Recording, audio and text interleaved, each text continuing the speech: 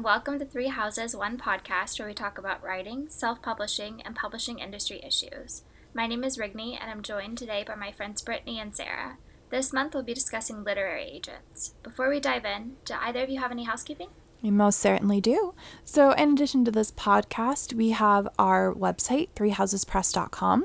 It's a weekly blog where we post about publishing industry topics, writing tips, all sorts of different things. So please go ahead and check that out. And we also have our Patreon page, patreon.com/threehousespress. On our Patreon, you can sign up and you'll get our monthly newsletter, early access to this podcast, and depending on what tier you choose to support us at, we also have 2 novels that we release chapter by chapter every month. So definitely check us out, give us some love. So today we're going to be talking about literary agents, what they do, how you can get one, all of that good stuff, and then we will get into our debate, which is going to be a very exciting one, I can tell already. So why don't we start with what a literary agent is and what they do? Yeah, so to put it in kind of the most simplest terms, a literary agent is an agent who represents you in your book and works on your behalf to help get you published. In the traditional publishing landscape, you really can't get published by any of the big 5 publishers without having a literary agent. They are your go-between. They do all of the work on your behalf, and the work that they do is generally really good and really helpful and tends to take a lot off your plate as you try to write your book. Yeah, it's definitely incredibly important to have a literary agent if you want to be highly successful in the traditional publishing realm. Certainly you can send your manuscripts in to editors unsolicited and without an agent, but a lot of them won't even look at it. And a lot of times too, your agent has connections to all of the right people in the industry. They've taken editors to lunch and learned more about them. They have little files and databases where they record all sorts of information about that editor. So when the right manuscript comes for that editor, they know exactly who to contact. They likely, have their phone number, they have their email, they know them well enough to even just walk up to them and say, hey, I have this book that I think would be perfect for you because I know you like XYZ.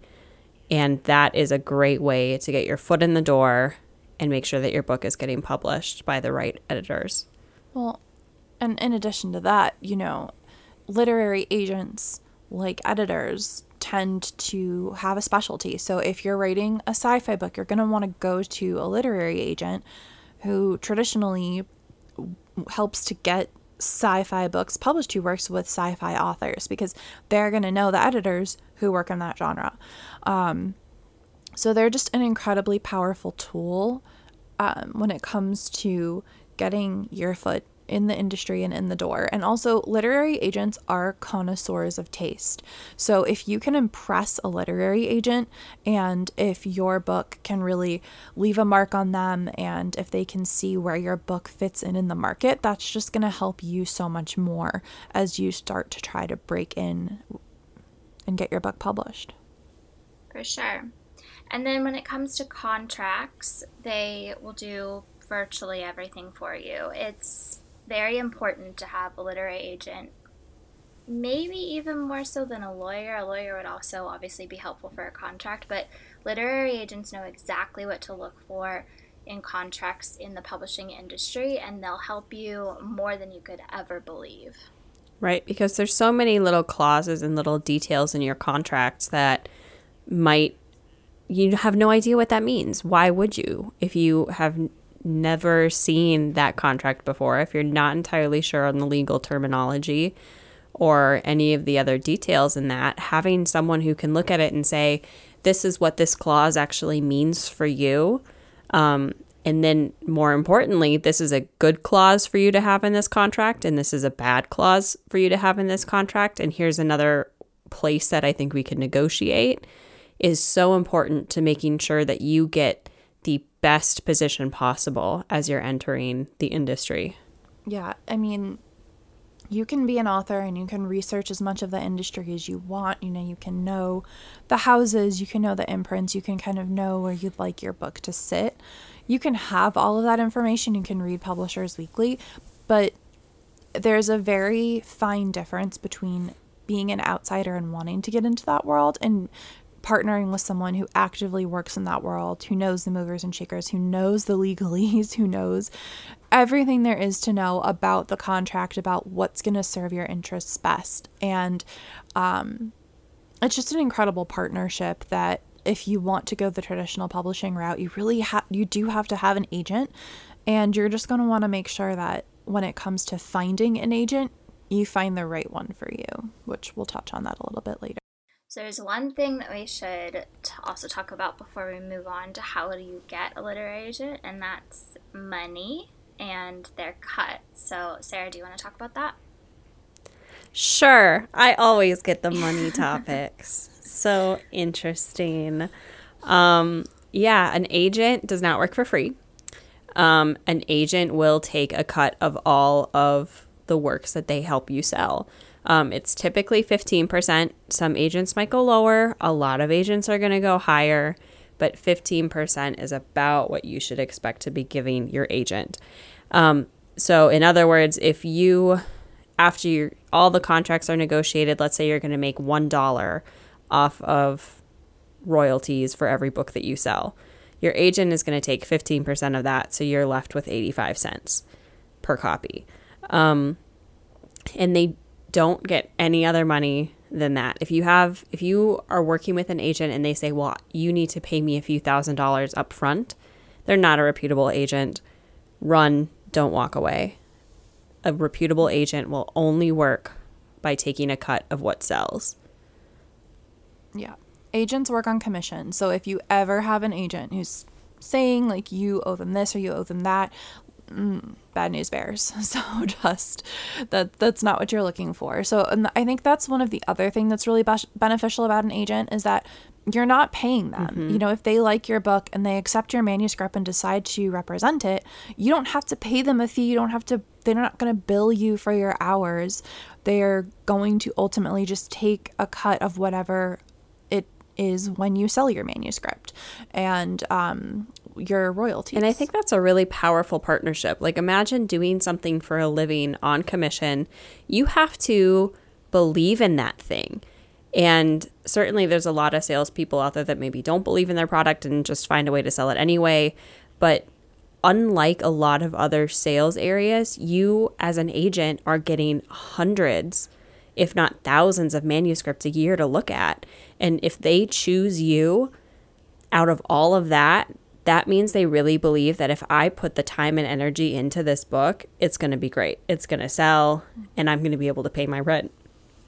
So yeah. I think if you do pick up and get picked up by an agent, it's important to remember that anything that they tell you to do, any suggestions that they have, it's because they truly believe in this thing or they wouldn't have picked you. Right. And they are the expert. They really are in the relationship. And so definitely trust them. And I think, you know, while we're still on the topic of money, let's talk real quickly about subsidiary rights. So subsidiary rights are any rights that are kind of in addition to the sale of your manuscript. So film rights, TV rights, audiobook rights, audiobook rights, foreign translations of your book. The international market is not guaranteed when you sell your book to a publisher. So you can reserve those rights and work with a publisher in France if you want your book to be sold in France, as opposed to going through, like, if you're published by Simon & Schuster here in the States, you won't have to have Simon & Schuster publish your book in French. You could actually go directly to a French publisher. Your agent is going to determine which of your subsidiary rights you should hold on to, and then they're going to work with you to help sell your book further. And obviously, again, the commission's going to come into place when it comes to those subsidiary rights. And honestly, that's where a lot of authors make money. Subsidiary rights are a huge deal. And so that's why a lot of agents will try and have authors reserve their film and TV rights, because that's where a lot of money is going to come into play. And publishers will usually let that go as a negotiation tactic just because there's not a lot of books out there that do get optioned for TV or film. And so a publisher usually is fine with letting that go. Sometimes they aren't. Sometimes they read a book and they're like, yeah, no, this is going to be a book that will get optioned. But then they'll negotiate something else. So I think when it comes to subsidiaries, because that's how publishers make a lot of their money back and it's how you can make a lot of extra money, those are usually the areas that you're going to see a lot of contention between your agent and your editor. A lot of contention that you won't see most of. That's part of a benefit, but that's where a lot of the battles are fought when it comes to your contract. Yeah, and a lot of publishers are starting to demand audiobook rights. It used to be that most publishers didn't have an audio wing in-house, but now with the growth of audiobook over the last, 10 years, most publishers have created their own studios and are producing the audiobooks in-home. Or not in-home, in-house. So you start to see like Penguin Random House and HarperCollins and all of the big 5 publishers are starting to retain the audiobook licenses more because they know that that's profitable. And with the film and TV rights, if a book that is published by a publisher does get turned into something, they're going to get a kickback in some way, whether that's a movie tie-in edition of the book or, just boosted sales because people want to read it first. Exactly. So there's definitely a lot of ways that money can be made, and an agent is going to be the one who's really going to be your advocate when it comes to that. For sure. So now that we've talked about what a literary agent is and what they do, next step, how should we find one? Needle in a haystack, anyone? Yeah. The internet, baby. I mean, well, first, you can go the route of the dinosaurs and you can pull out Writer's Market. An edition is released every year and it basically gives you a directory of all of the people in the publishing industry that you can go to. Editors are listed, agents, etc. You can find this book at your local Barnes and Noble in the reference section. But it looks like an old telephone book, if you remember what telephone books look like. I was just about to say they're about the thickness of a telephone book, but they're in better colors than the telephone book. I think the most recent one is like purple or something. So much easier on the eyes. Yeah, it looks prettier on your bookshelf than a typical telephone book. Yeah, so you can reference the Writer's Market. It's a good way to kind of find out who's who, gives you some information on them. So yeah, if you want to go the old-fashioned way, definitely check out Writer's Market. But Sarah, do you want to talk a little bit more about the interwebs and how we can use that to find an agent? The interwebs, well, the next great place that you can go is Twitter. If you are a writer and you are not following a handful of agents on Twitter, you're missing out because their content is actually usually really spot on to what you're working on. And even if you're not necessarily interested in working with that agent, following them on Twitter is important because they have all sorts of industry news and insights that they share for free on Twitter. And more importantly, follow the ones you do want to work with. Start before you even bother querying, which is the process of sending materials to them to hope that they pick you up. You can start to get a sense of what their personality might be like, what sort of things they're really interested in, and make sure that you're not wasting their time or your time by querying them when you choose to move forward. Yeah, there are amazing, amazing literary agents to follow on Twitter, and a lot of literary agents are published in their own right. One of my favorite literary agents to follow on Twitter is Eric Smith. His handle is @EricSmithRocks. He's represented some amazing books in the last 5 years. He's also published a couple of his own, but he's funny, he's insightful, he really has a pulse on the industry, what's trending, and I think he's just one of those people that if you're interested in being published, particularly if you are a YA author, you might want to give him a follow. And agents are, in a lot of ways, a little bit arrogant and kind of have some egos because they're the ones that are finding these things, the bigger the sales that they manage to get. I mean, there is like an ego trip required to be part of this job. And so another great thing about following them online is they will call out bad practices that they're hearing from other agents. So you can kind of keep track of some things that are not great if you see them in an agent. And so if you're finding an agent and that seems to be where they're leaning is towards some of those practices, you can pull the plug without too much pain. It's a very small community. Like, if you are a literary agent, agents know you.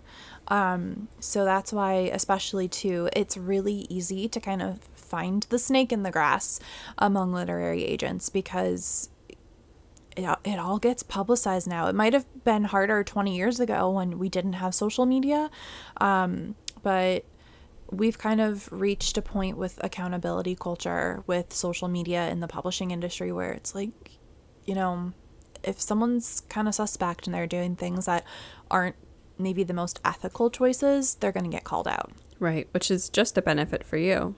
For sure.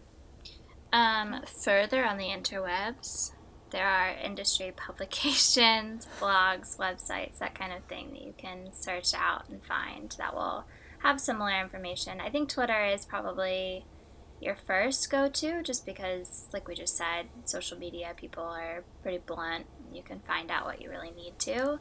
But there's you might want to do like more research than just Twitter once you find a few agents that you're interested in. Well, and Publishers Lunch and Publishers Weekly also both announce deals on a daily basis.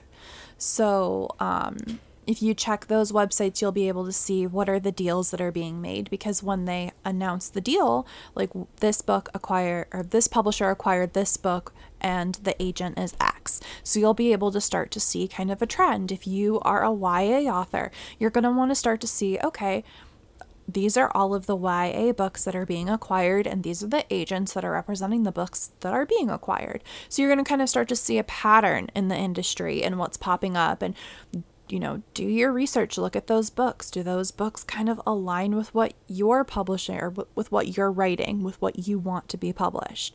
I think I can't stress enough the research component. And I think while we're on the topic of similar books to what you have, a lot of times authors will thank their agent in the acknowledgement section of the book. So find some books, you know, even go to the library and just find like the shelf where you think your book would be housed when it's finally published, and just look through those pages and make a little list of all of the different agents that are working with those authors, and then do a little bit more reading on them after, because usually you can find a lot of agents that way. And when it comes to querying your agent, you know, sending out your query letter to try and get an agent, the most important thing that you can have in your arsenal when you are in the process of querying is to know who the agents that you're soliciting are. Who are they? What types of books do they represent? How do those books align with yours? Is it that they're in the same genre? Is it that they're in the same subgenre?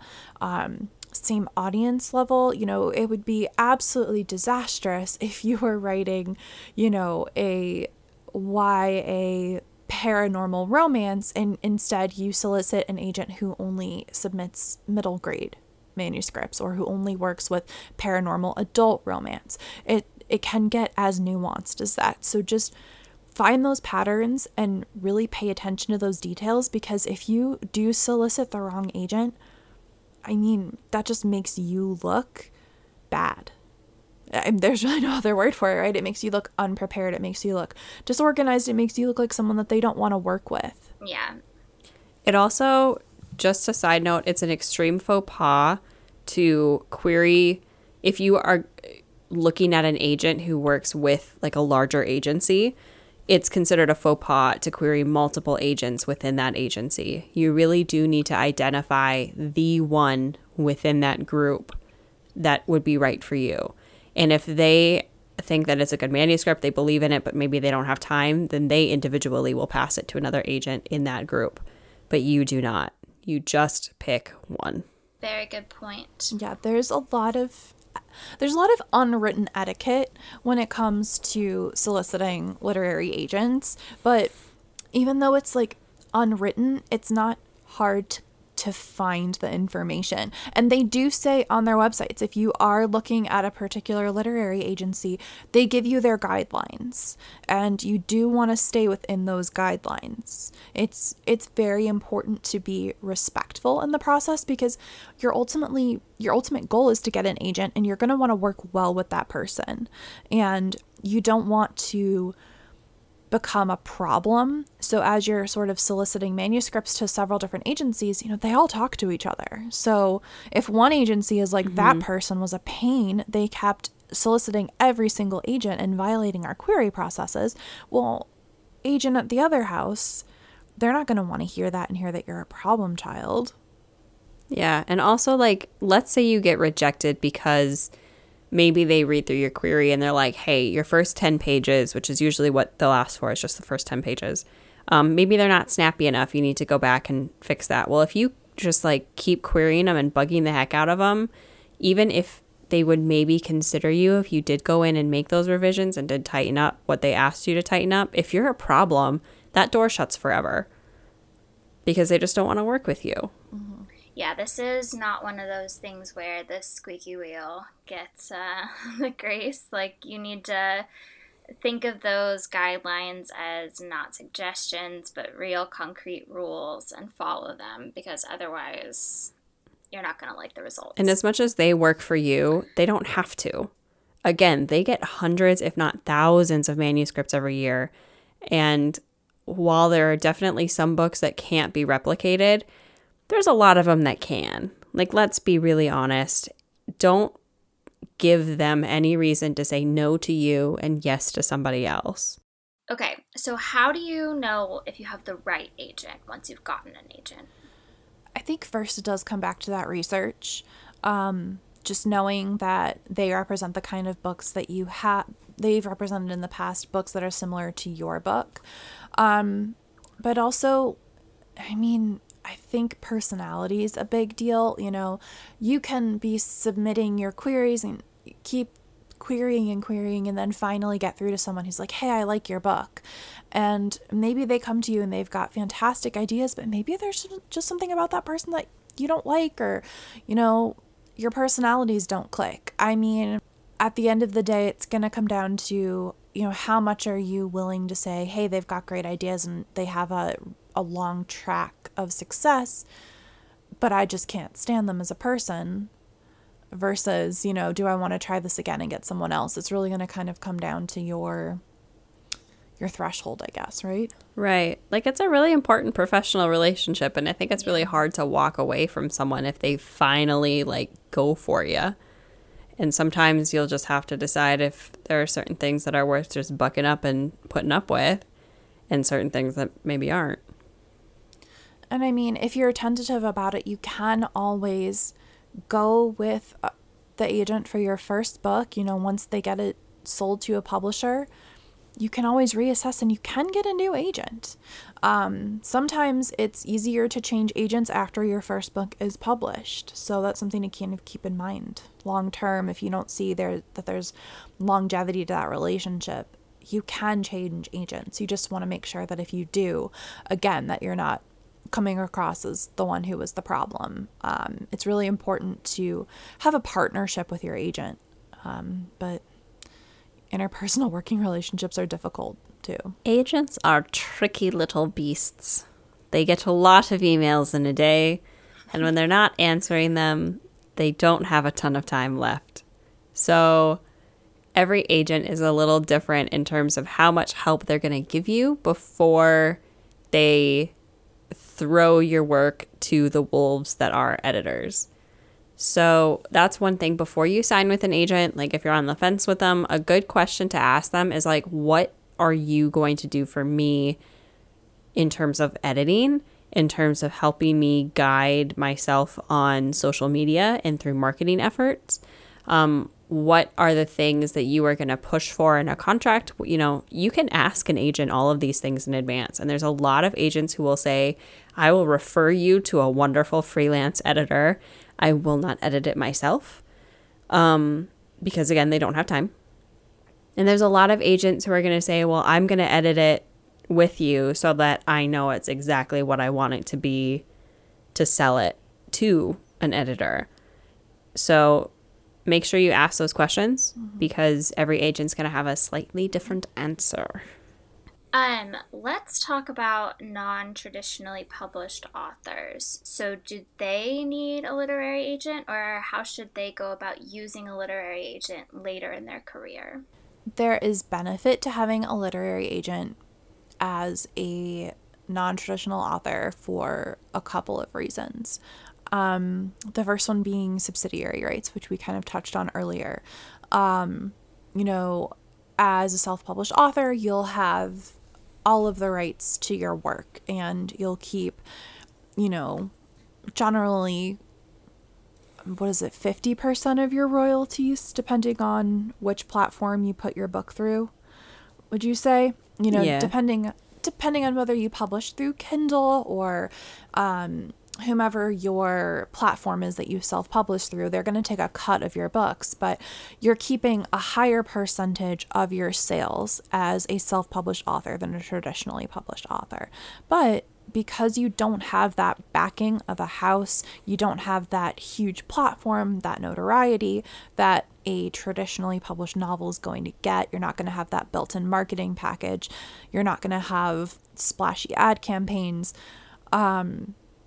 It might be harder to negotiate the sale of your books in other countries, or an audio version, or, if push comes to shove and your book is really popular, a film. So that's where, a literary agent would really come in handy.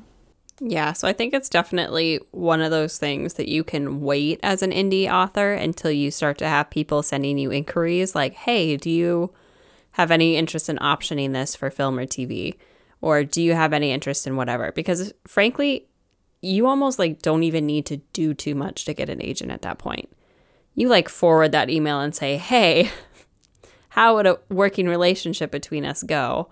And they'll probably, if they already have people sniffing, you're going to get an agent, no problem. So I would say it's one of those things, worry about it when you need it.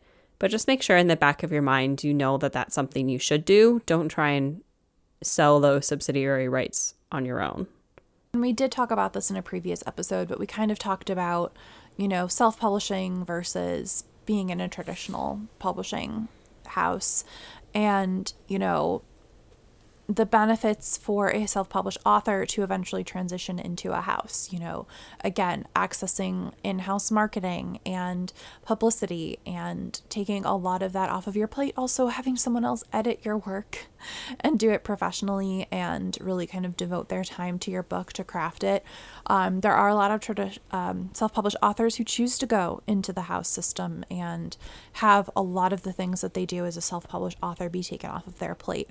And if you are a self-published author who's interested in going into the house, well, an agent is the one who's going to get you there. Giant ass asterisk here, though. I feel like a lot of self-published authors think that if you put your book up, it sells moderately well, that you're then going to sell that exact book to a traditional publisher. No. It's just publishers want all of the sales. They don't want your leftovers. And it's a very, very rare circumstance that a traditional publisher will publish something that has once been self-published. So that's just something to keep in mind. Okay, so that is our little chat about literary agents. Hopefully you learned something. If there's something that you think we missed or there's something you're curious about, drop us a line and we can discuss it as at the top of our next episode. And then let's get into our debate. Our special debate this month is about the 50 Shades of Grey series and whether or not the first 3 that are in Anastasia's perspective are the better 3, or the 3 that came kind of haphazardly afterwards in Mr. Grey's perspective are better or not. So I do want to make one thing very clear before we have this debate. Either way, whoever wins, whoever gets which side, whatever, we do not like this series whatsoever. It just happens to be what we're debating. We're not promoting it. We're not saying that you should. If you have not had the pleasure of reading all 6 of these, yeah, I say that. I think they would say pain. Yeah, these 6 books, I'm absolutely not recommending that you start them today, tomorrow, anywhere in the future. They're not good. Don't even watch the movies. That's not what we're saying. We just happen to have read them, and we have a lot of thoughts, feelings, etc. So we're going to be sharing those with you today. But, like I said, total disclaimer, please don't think that we're recommending these to you, because we're not. I mean, that should be clear by the end of the debate, but just flat out bold before we start, we're not recommending these books to you. So, we're going to do a coin flip now. What we decided on is that the person who wins the coin toss will pick, or no, the person who wins the coin toss gets the 3 original books. Yes. Yeah. Sarah's done heads, Brittany is tails, because this coin happens to touch on West Virginia, which touches Ohio. So we have very weird strategies for picking really the side do. of a coin. I think we've spent more time trying to figure out what side of the coin we want than we have like thinking about what to debate in this debate. I literally don't know what to say right now. Okay. So weird. Important. All right. Ready? Yeah. 1, 2, 3. It's heads. Oh, fuck. See, I really wanted the original trilogy, so bummer. I am mad about it, but in the back of my mind, I think that was where my stronger argument was. So, look out, Brittany. I'm ready. You go first. I go first. Oh boy, yeah. Okay, so yeah, I'm just gonna say Sarah's gonna go first because it makes more sense to talk about the first trilogy first. Let me get my stopwatch. Sarah, are you ready? I am ready. I'm in the power position. Let's do this. Oh boy. Okay. 1, 2, 3, go. All right, here's the thing. 100% firmly believe that the books are better from Christian Grey's perspective. I'm just going to put that out right away. There's better characterization. There's better development. It's just like a better story. That doesn't mean it's a good story. It's a better story. However, you have to have read the original trilogy to get value from Christian's perspective, because otherwise it would be so full of plot holes. There's so many things that it relies on you knowing what's happening with Anastasia to have value from what Christian is seeing. Like, one of my favorite moments in the movies and in the books is in the third Freed whatever, is when Anastasia like shows off against the architect, because the architect's being all flirty with Christian, and so Christian leaves the room to take a phone call, and Anastasia's like, no, you can call me Mrs. Grey, to like get this woman to back off. And in Christian's perspective, you don't see that scene at all. He leaves the room, and when he comes back, he's like, we're good. So you have to have the original trilogy, therefore it's better. That's a minute. Brittany, are you prepared to rebut? Are you prepared to fight against the scene that is, you can call me Mrs. Grey? You just let me know when you're ready, girl. I really don't have an argument, because like they're technically better. Like, the characterization is a little bit better in his version, but like they're insufferable. All right, so everything Sarah said, I completely agree with. Like, honestly, I never, ever in a million years thought I would say this, but like the original trilogy is a little bit better. If you are going on the assumption that it provides a fuller experience. But what I will say about his trilogy is that I think E.L. James's writing improved like a little bit. So I mean, yeah, the books are still insufferable, but her writing's a little bit better. So if you want to read something that doesn't feel like painstakingly awful, his books are, marginally better than the original trilogy, and just from the context of writing. So I would say that makes them better. And that's 54 seconds.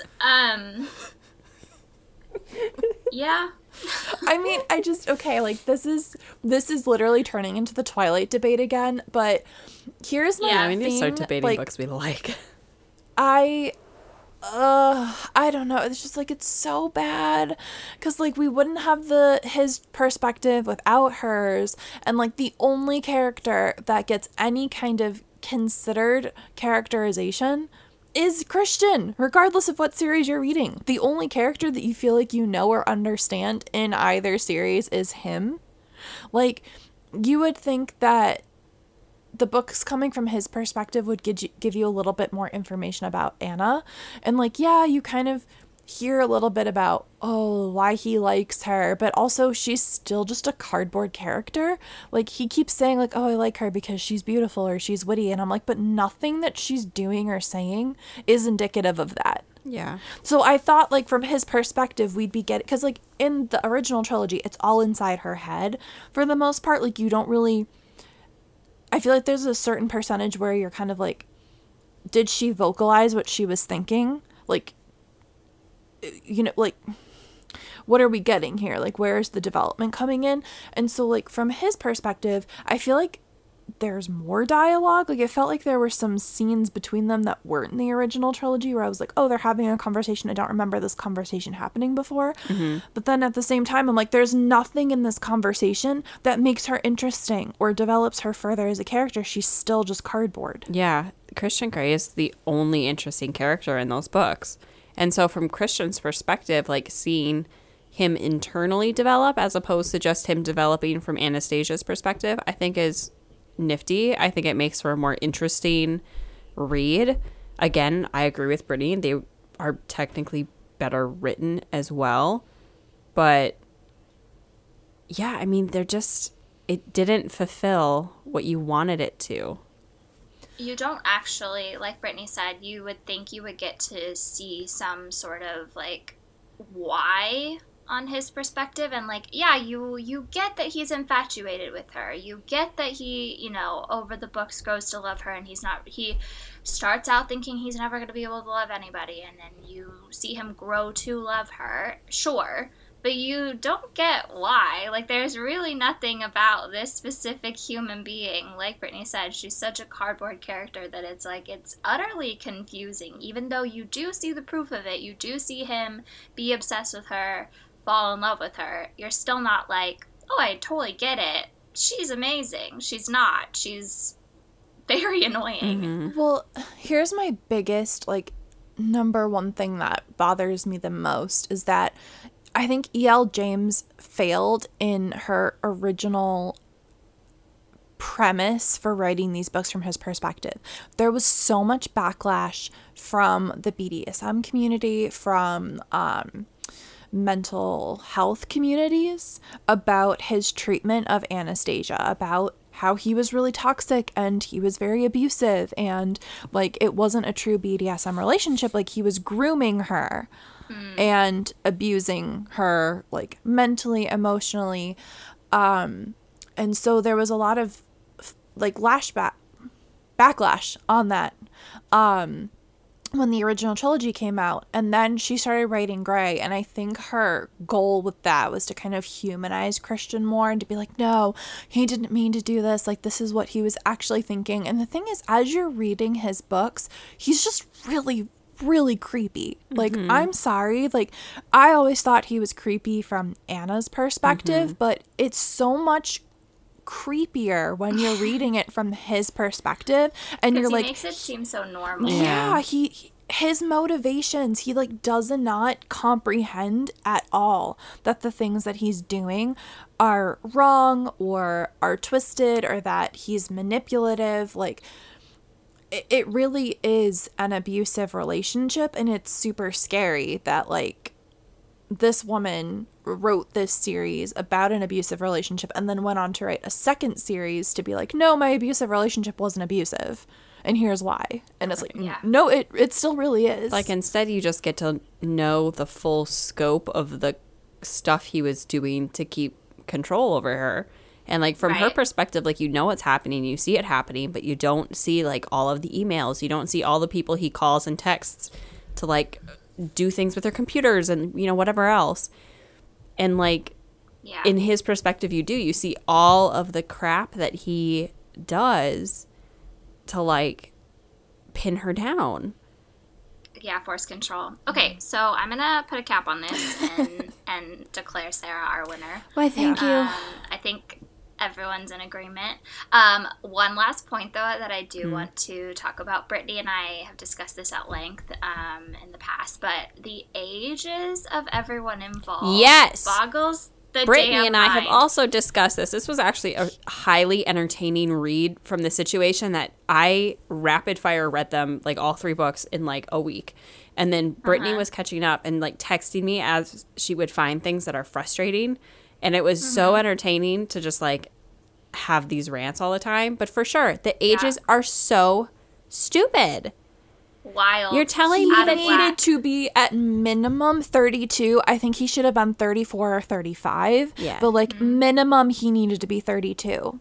For those not in the know, Christian Grey is a cool 28 years old. No, 27, I think, starting the series. He 27 turns turns 28. Yeah. He has his 28th birthday in the series. She is 21 years old when all of this starts. The whole thing takes place over like a year and a half max. And also, So yeah. And it's just, the timing is And I out of feel control. like the original series just kind of glosses over what he does. They're just like, he owns this company. Yeah.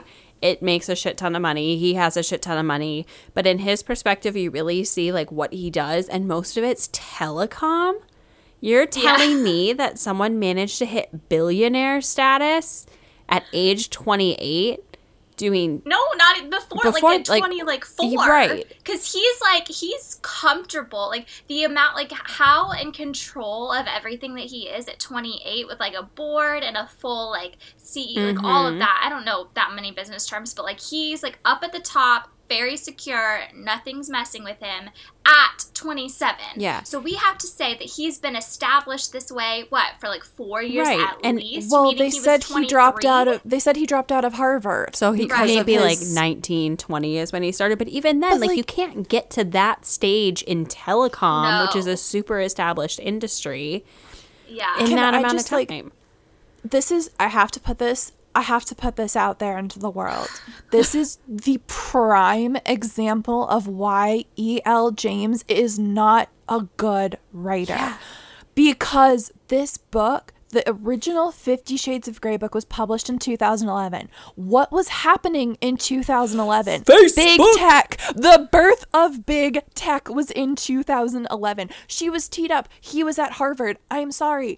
How difficult would it have been to have been like, oh, he was at Harvard. He's a genius. Like, he made this app in his dorm and then moved out to Seattle because Seattle's like Silicon Valley Junior. Like, you had It was that teed just up. right there. It was right there. And instead she's right like, there. he's going to be in telecom because it's going to humanize him to be doing something boring.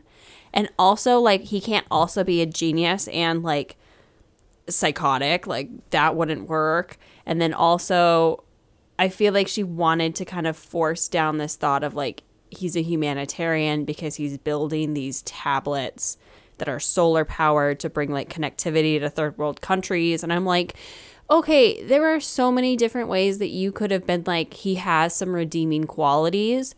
Building a solar powered tablet ain't it. That ain't it. Yep. Yeah. I have one last thing that I wanted to put out into the universe as well that I think we've all discussed. The book would have ultimately been better if she had alternated perspectives from the beginning. Yes. Because, and I will, to my grave, many traditional romance books alternate in, Kindle Unlimited, full of these things. It's going from the one perspective to the other. You've got a nice, like, tight 25 chapters and you're all good. You get to see not the exact same scenes, because this is the other thing that I'll die on. The fact that she did Grey, at least the very first book, in his perspective as a 1-to-1 with the original 50 Shades is exhausting. She literally does every single scene, every single email from the other person, from his perspective rather than her. And it's like, you're getting absolutely nothing. She finally learns completes this by the third book, where she inputs new scenes that you didn't actually get in the third book of hers. So you get to see some quote unquote new things. It's kind of stuff that you know happens, but you don't actually see it happen. So you're like, okay, great. So she learned something in the 11 years we've been doing this. Great. But it would have been so classically easy. It's not like the first time that people have done a double perspective, chapter to chapter in one book didn't happen by the time she was doing it. She should have known that this was a possibility. It would have made everything better. She would have had less backlash from the community to begin with if she had done this. But there's the problem. And then it would have been too far away from Twilight. And this was Twilight fan fiction. And then, too, I think about, like, the publishing timetables with why she maybe didn't write new scenes. It took her a long time to put out Freed. Because she actually had to do work. She actually had to do work. Like, think of if you're their publisher and you're just trying to strike while the iron is hot and just, like, get through it as best as you can and as quick as you can and make as much money as you can. If you know that that's how long it's going to take her to write a handful of new scenes, I wouldn't encourage her to do it either. But I think now with this one, enough time had passed and maybe enough interest had died that they were like, let's try and like boost the reviews a little bit by having you actually spend some time on it. I have no idea if that's actually the conversation that was had, but I wouldn't be surprised if it was. Well, there is one thing I'd like to point out before we do close this debate. The book Freed, the most recent in the Gray His Perspective trilogy, it is the first book that E.L. James has published under her new imprint at Source Books because of the recent shakeup. Yeah. She announced changed publishers. Was it like 6 months ago? I can't remember when it came out exactly, but it was announced that she was leaving Penguin Random House and that she was taking her entire backlist with her to Source Books, where she was going to have her own imprint. I want to say it was like March, maybe April. So it wasn't even 6 months ago. No, it wasn't. I don't think it was Christmas. Had The Mister come out yet? Isn't that her other one? Yeah, that came out a long time ago. The Mister came out in 2019. Okay. I remember because I was still in Boston and that's Brittany right. read it. Yeah, I didn't read it, but she told me all about it, and I was like, I'm not interested in this whatsoever. I remember detailed plot breakdown. It's not good. And I think, honestly, like, that is indicative of the sales numbers. So one of the most interesting things to me about Freed is that the paperback edition of it, I believe, retailed at like $14 or $16.99 a trade paperback, which that's very expensive for a trade paperback. Trade paperback originals usually are about like $10.99 to $14.99. So like starting a book at $14.99 to $16.99, that's on the higher end of a trade paperback. And for those of you who don't know, a trade paperback is the same size as a hardcover, just without the hardcover. So the pages are the same size in terms of trim. They're a little bit larger than a mass market paperback. And they tend to have like a little bit more prestige, right? They're nicer. They're nicer.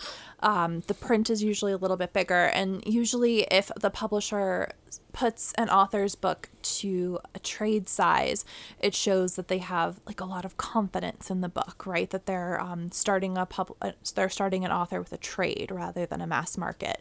Not that there's anything wrong with a mass market paperback. I live and die by those. But Freed, which is the last one in the Gray trilogy, was released as a trade paperback original and an ebook release. And the ebook started retailing at $7.99, which was like half the price of the paperback. So already there's this huge disparity between the cost of the two books. And it released a month ago, and they had already discounted it from, I think, $7.99 to $5.99. And then a couple of days ago, it was a $3.99 deal on BookBub, for a book that's been out for less than a month at that point. I had no problem getting it from my library. And like, this book, Freed, just came out. And I like walked into my library. I had no problems getting my hands on it. It's not like there was, I'm in a South Dakota library chain. There's not a ton of copies of anything floating around. And this was a new release. So it was just a little interesting to me that no one really seemed to care. And I feel like around here there's a lot of bored housewives and, Yeah. people who are educators and stuff that just would have picked that up because it's a slow summer month. So I want to give credit where credit's due. All of this information came from from at Jen Reads Romance on Twitter. The original trade paperback cost for Grey, $18. That's what it was. So it was significantly higher. Like that's the cost of like a hardcover Right. book almost. Yeah. Like that's a low end hardcover. And then the original ebook price was $7.50, and 3 weeks after its release, it dropped down to $5.99, and then literally 2 days ago, it was $3.99. It was a $3.99 deal on BookBub. So again, that means that this is the first book that E.L. James has released on her new imprint at Sourcebooks, and it's already a $3.99 ebook deal. Like, That's not I'm Good very, news. very interested to see where this goes. especially for a blockbuster series.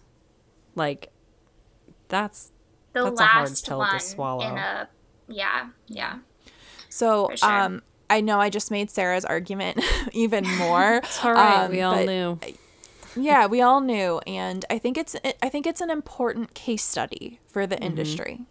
If it's Yeah. not a good debate, it's at least a really good case study. It's definitely something that if you're ever interested in, like, if you're writing a romance and you're trying to figure out perspectives and everything like that, like, this is a great, even if you just read the first one in each of the trilogies, just to kind of learn more about why alternating perspectives are valuable, or like what sort of happens if you just choose one perspective and as compared to another one. I think it is like a really interesting thing to read to try and figure that out. Yeah. You could use it as a writing exercise to like write in another character's perspective, even if you're not planning on using that in your like final chapters or final draft. It's a good writing exercise to like explore what you think other characters are doing, even, Right. Cool. Okay, so that ends our debate. That ends our Such podcast. as it was. And it ends our podcast. Thank you, Sarah. You're welcome. So that was us this month. We did literary agents. We hope you learned something. Let us know. And then we will see you next month. Thank you for listening to Three Houses, One Podcast. We'll see you on the flip side. Bye. Bye.